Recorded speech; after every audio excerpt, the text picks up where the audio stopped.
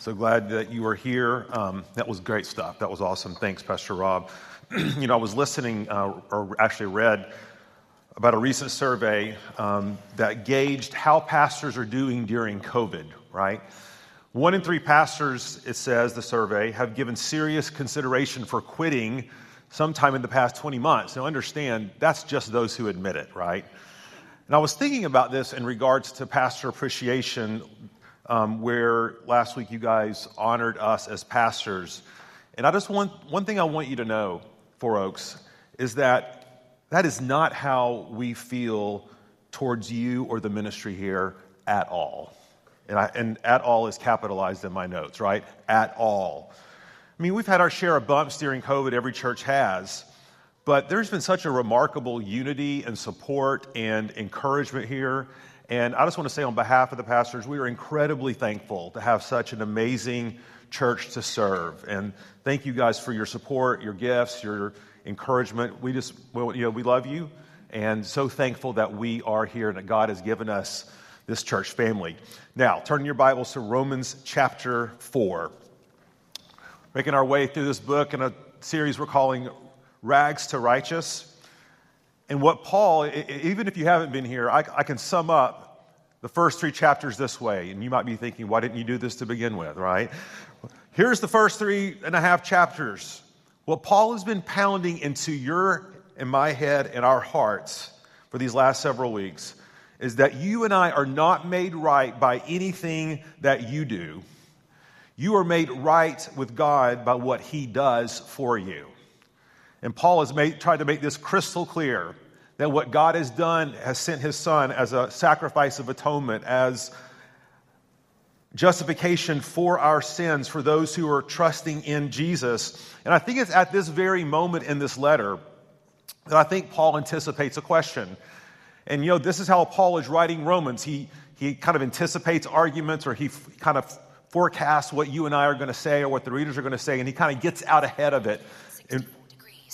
Well, that was lovely. And I promise it was on Do Not Disturb, but that doesn't matter. It wanted me to tell you, Siri did, that it's 64 degrees right now, okay? So anyway, let's pray. We'll be done, and we'll head on. And I'm sure like some of you, like millennials, are like, okay, boomer, way to go. Let me tell you how to turn your watch off. And I would appreciate that help. I really would. So I think at this moment, Paul is anticipating a question. And the question is, Paul, you've been talking about faith and how we're justified through faith, and it's by faith alone, and that without faith we can't please you. And we're hearing so much about faith. But Paul, what exactly is faith? See, that's the question that he's asking. And if it's true, church, that the writer of Hebrews tells us that without faith it is impossible to please God, if what Paul tells us is true, that we're not justified by obeying the works of the law, but instead by placing our faith in Jesus Christ, you and I better have a crystal clear picture of what exactly biblical faith is.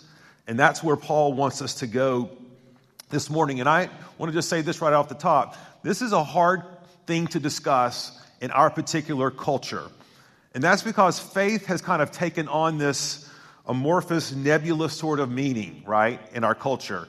Whether it's George Michael singing, I've got to have faith, I'm a child of the 80s, so there you go. Or the athlete who says, we just had faith that in the end we were going to pull it out. We had faith in our teammates. And just once I'd like to see that interview when that team did not win and what they would say about their faith, right? But see, faith culturally has come to mean something along the lines of fate or karma or good luck or maybe wishful thinking. Let's be honest, even us religious people can be confused about what faith is. Recall that James is writing in his letter to a group in the church who claim to have faith, but James says, no, you don't have faith. You just have you have demonic faith. It's cold, dead, intellectual. It involves your mind, but it doesn't involve your heart. And into this sort of ambiguous, mushy, postmodern 21st century spirituality, God's voice thunders forth through Paul and helping us understand what it is, this thing that we call faith, and why it is that we need it. So that's where we're going to be this morning. I'm going to invite you to stand. We're going to read God's word together. And we're going to start in verse 13 just to kind of give ourselves a running start into this message.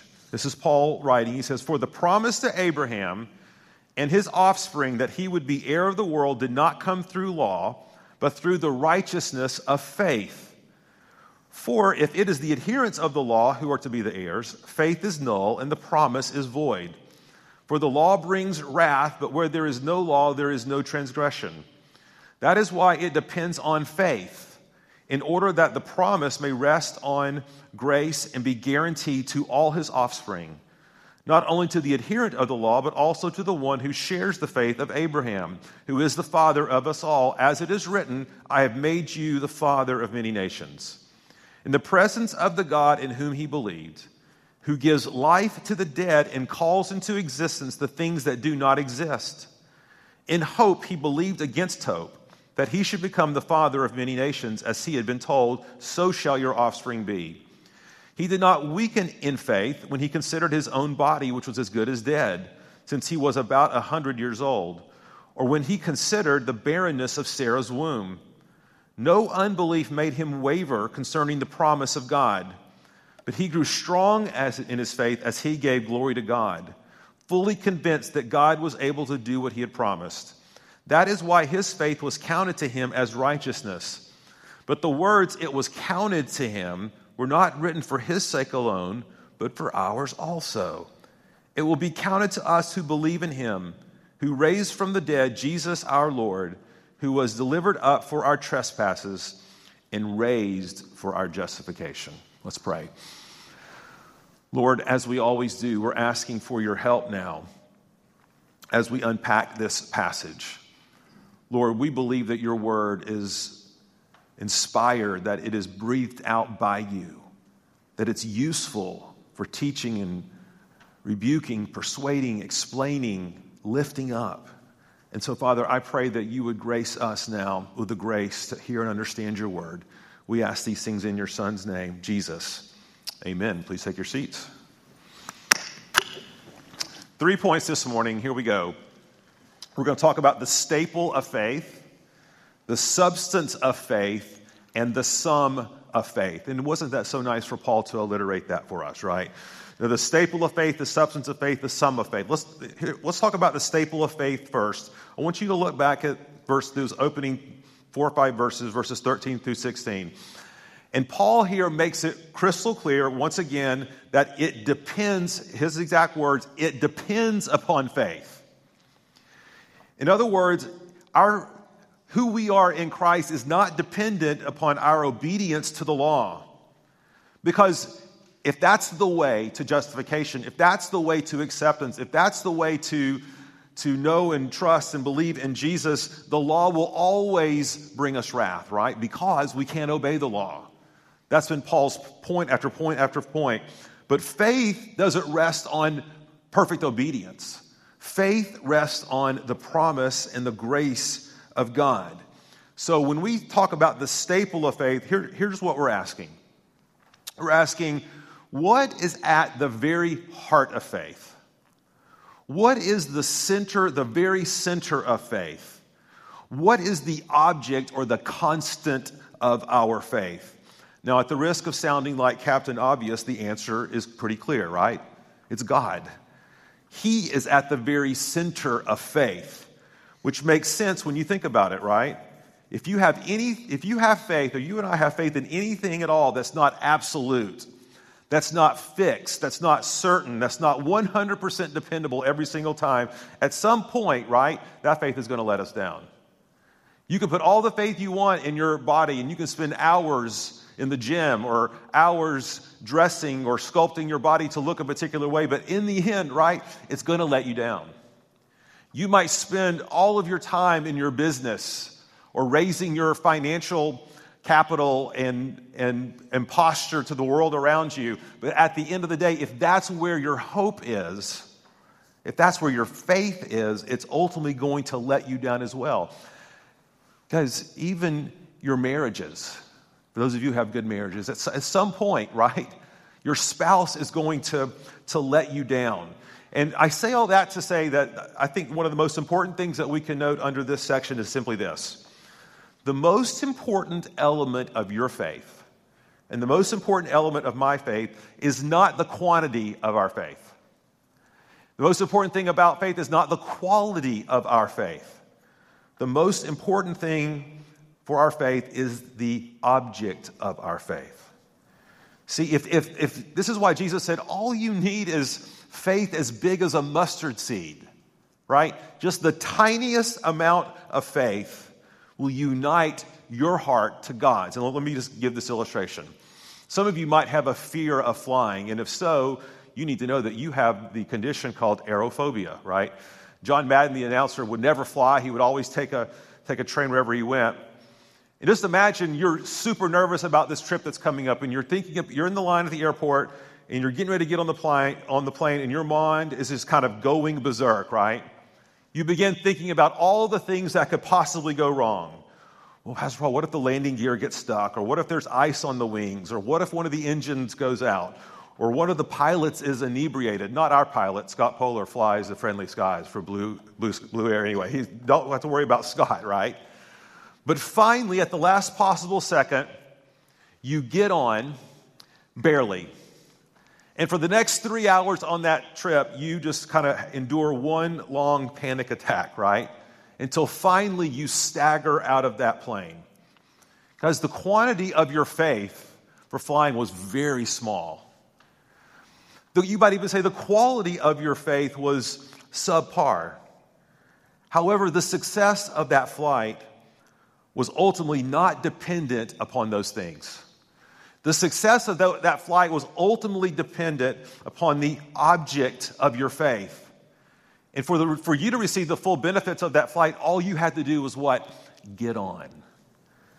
On the other hand, you could have complete confidence in your ability to jump off this catwalk and fly, but it doesn't mean you can. All of that is the point to say faith does you no good spiritually if it's in the wrong thing. And so Paul wants to point us towards an example of faith. And this is why he points us to Abraham, because his complete confidence was in God. Now look back at the text, look at verse 17. First of all, Paul says, Abraham worships God who gives life to the dead. Now there are several examples of resurrection in the Bible. There's the story where the boy falls into the tomb of Elisha and comes back to life. We have, of course, the raising of Lazarus, Jairus' daughter in the New Testament, and of course, Jesus himself. But you know what? Abraham didn't know any of those stories, right? They hadn't happened yet. In fact, in Genesis, we find no resurrection recorded in the life of Abraham. And so we have to say, how did this picture of resurrection or this idea of resurrection get planted in Abraham's mind? See, there was a pivotal point in Abraham's life, wasn't there? When I think resurrection was very much on his mind. See, God had promised Abraham a son through the child of promise, Isaac. And God had miraculously provided that child. And that child had grown in stature and knowledge, and he was coming into his own. And then what did God ask him to do? He said, Abraham, I want you to sacrifice your one and only son, the son of promise, the son I gave you. And here's what Hebrews said, moved Abraham forward into faith to obey God. Listen to this, Hebrews 11. By faith, Abraham, when he was tested, offered up Isaac. And he who had received the promises was in the act of offering up his only son, of whom it was said, through Isaac shall your offspring be named. Now listen, he considered that God was able even to raise him from the dead, from which, figuratively speaking, he did receive him back. Church, don't think that your theology doesn't have everything to do with the way you live your life. See, Abraham's faith was intimately tied to the object of his faith. He didn't trust himself, but he sure trusted in God. You see, Abraham and us, we worship a resurrection God. Church, we worship a God who can actually bring things back to life. A God who can actually raise the dead, who will one day raise us up. And the reason that we move forward in faith and hope, look at verse 35 that tells us, is that God raised his own son from the dead. And he promises to raise you and me too. I know some of you have lost loved ones. You've lost friends during this season, family members even. And you have to ask, what compels you to continue to worship God? What compels you and I to worship the same God who not only gives but also takes away? You continue to worship him. I continue to worship him even in the midst of heartbreak because he is the resurrection God. He will one day raise up in power all those who belong to him. And so Paul says, Abraham worshiped God, believed God, had faith in God as the one who could raise the dead back to life. But look at verse 17. The second thing that Paul says about God is that this God that Abraham is worshiping, verse 17, is that he calls into existence the things that do not exist. Now I think here Paul is, of course, pointing us back to the creation. Because what happened at the creation? Well, we know from Genesis 1 and 2 is that God created ex nihilo. That means out of nothing. Now, I want you to understand what this means. It wasn't that God came to the universe and the matter and all the mess and decided to make something of it, to use it for his good, to kind of fashion something redeemable. We have to understand that with God, there was no matter. There was no universe. There was no substance. There was just God. And what God did was literally speak the universe into existence. It's staggering when you think about it. God spoke, and so it was. Now, let me just ask you a question, and we're going to circle back around to this question in a little bit. But where in your life are you asking God to fill vacant places? Where in your life are you asking God to create life? Where in your life, and I don't ask if you are, we all are. We all have barren places, spiritually speaking, that we're saying, God, please show up. I've been praying for years for my son, my daughter, my spouse, my friends. I've been laboring before you in my job and in my financial provision. And God, I'm having to ask you, Lord, show up. Will you show up? And Abraham knew that his God not only raised the dead to life, but he spoke very matter into existence.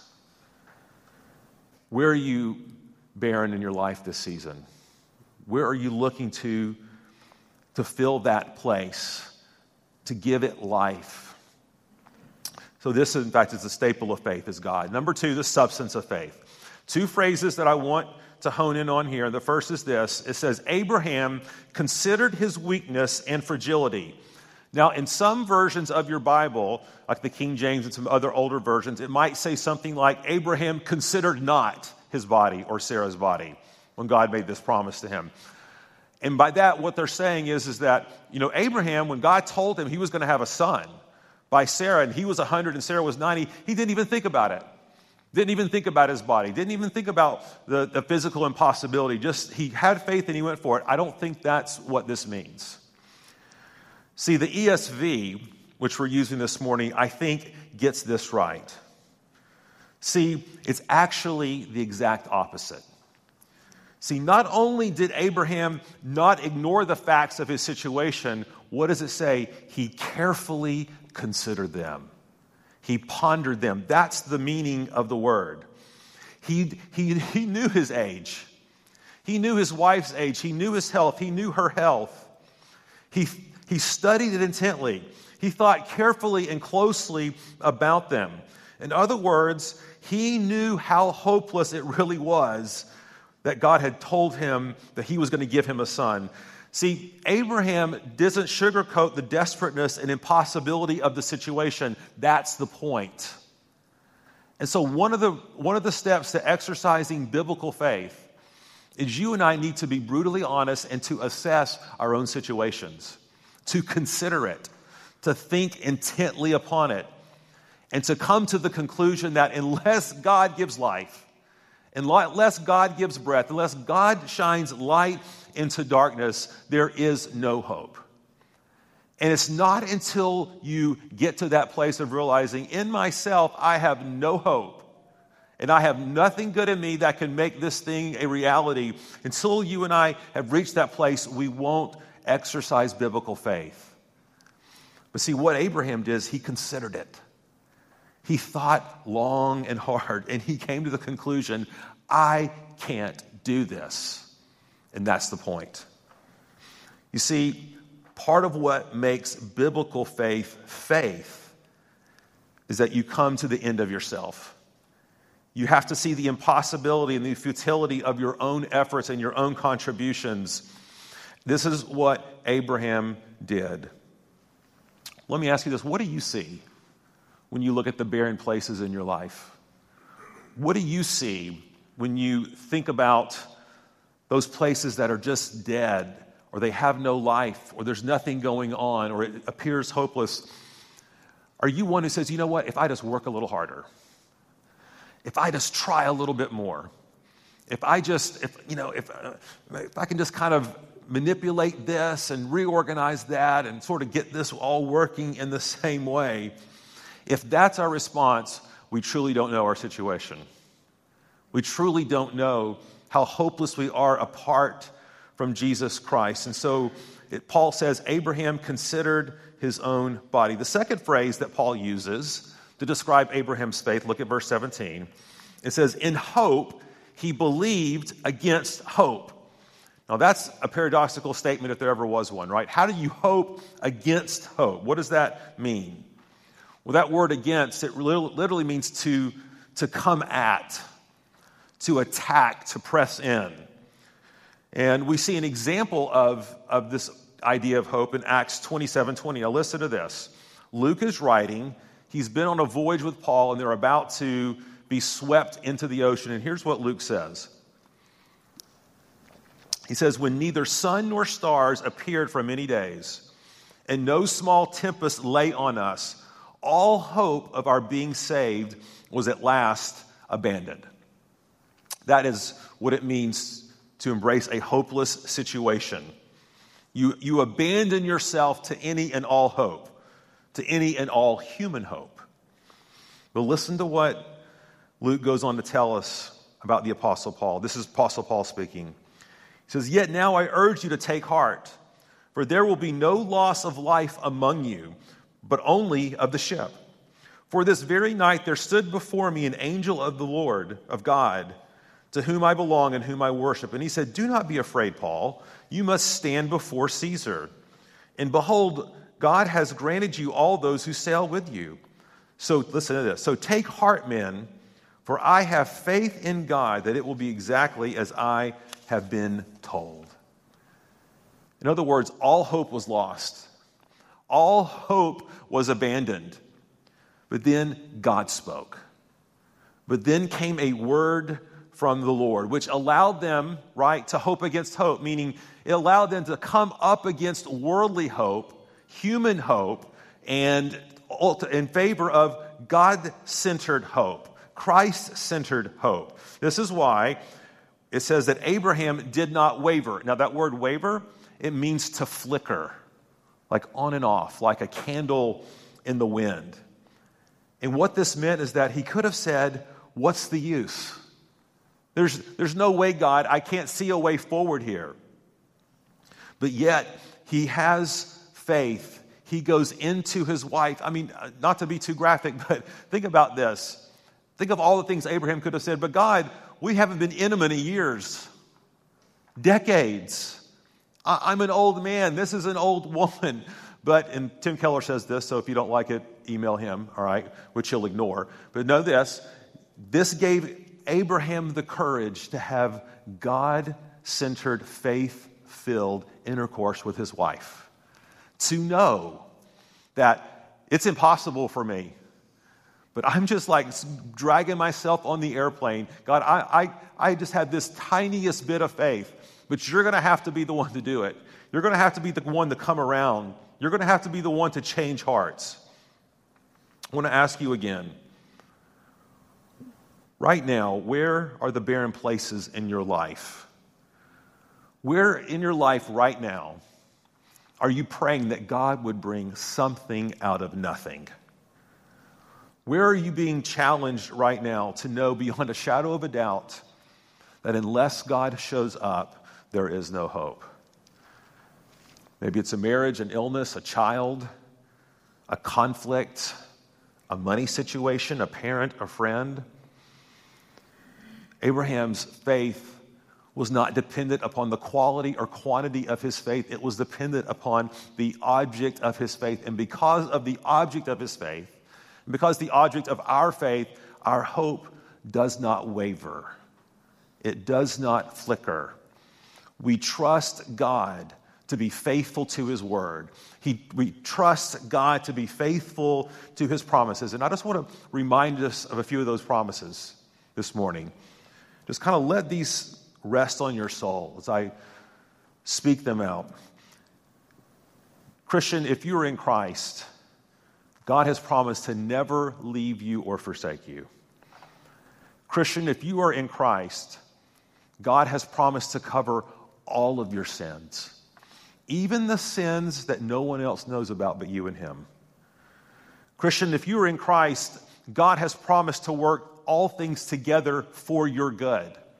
It doesn't mean all the things in your life that are happening right now are inherently good in of themselves. It just means that God is going to use them purposefully, sovereignly, to work out his purposes in your life. Christian, if you are in Christ, God has promised to raise you up on the last day. Christian, if you are in Christ, God has promised to live in and abide with you. He lives in you. There won't be 1 second, even from your transition from this world to the next, where God will abandon your soul. See, Christian, if you're in Christ, he is a God we can trust and entrust ourselves to him through faith. So, Christian, this morning, where do you need those eyes?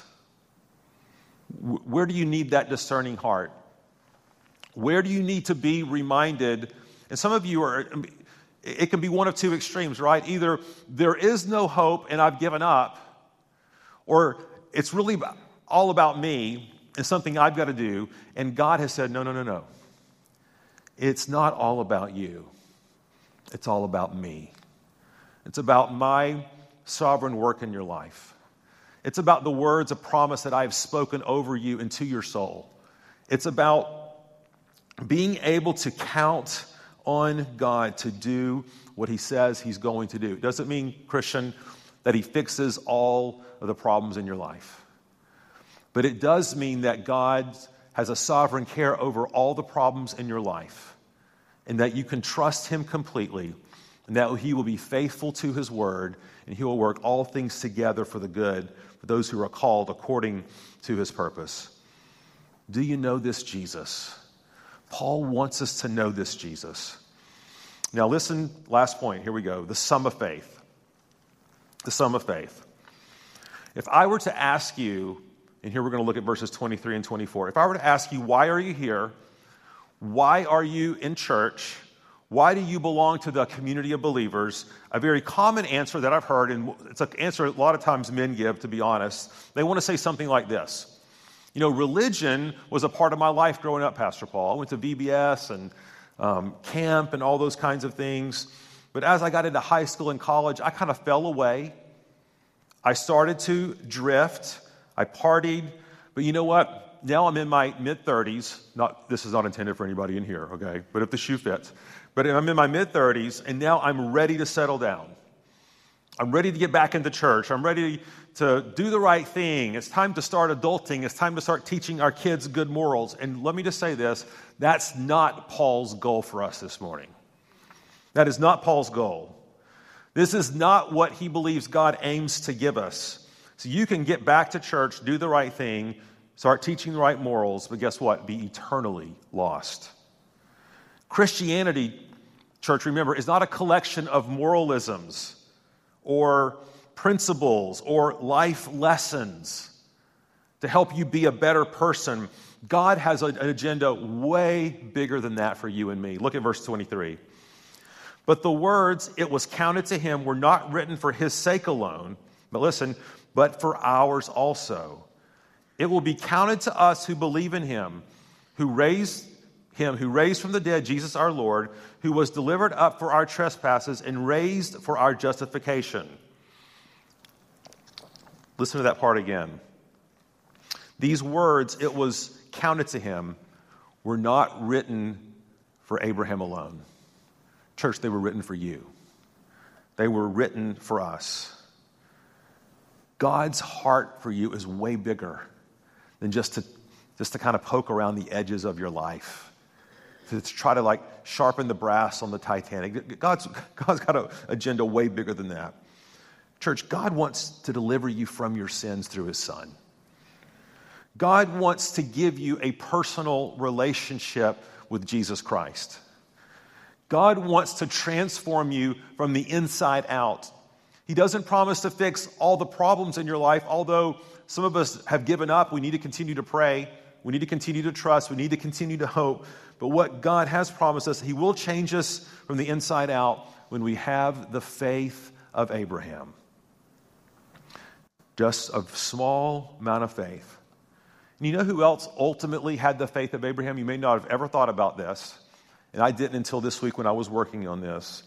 But Jesus perfectly fulfilled all the righteous requirements of the law. Do you realize there wasn't a millisecond of his life that Jesus was not walking in the power of the Spirit by faith? When he was in the wilderness for 40 days and 40 nights, and he was trusting God to meet his provision. When he was hanging there on the cross, he had to entrust his soul to God, knowing that even as the Father turned his back upon him, that he would indeed raise him from the dead. Jesus had the perfect faith, and he laid that life down of his so that his perfect faith could become yours as a gift, not by anything that you've done or earned or deserved it, so that no one may boast, but because of the free gift of his Son, Jesus, to us. Church, do you know this Jesus? Do you know this Jesus? Are you trusting in him? If there's anyone here who's, as you're hearing this and you've realized, you know what? I've been in church all my life and I've never thought about Jesus as having a relationship with me. I've been in church all my life. I've always thought of it in terms of learning the right things and doing the right things. I've never thought about it in terms of Jesus laying his life down for me. If that's you this morning, we would love to talk to you after the service. We'd love to pray for you. We'd love to come alongside of you and help introduce you to the faith of Abraham. Let's pray.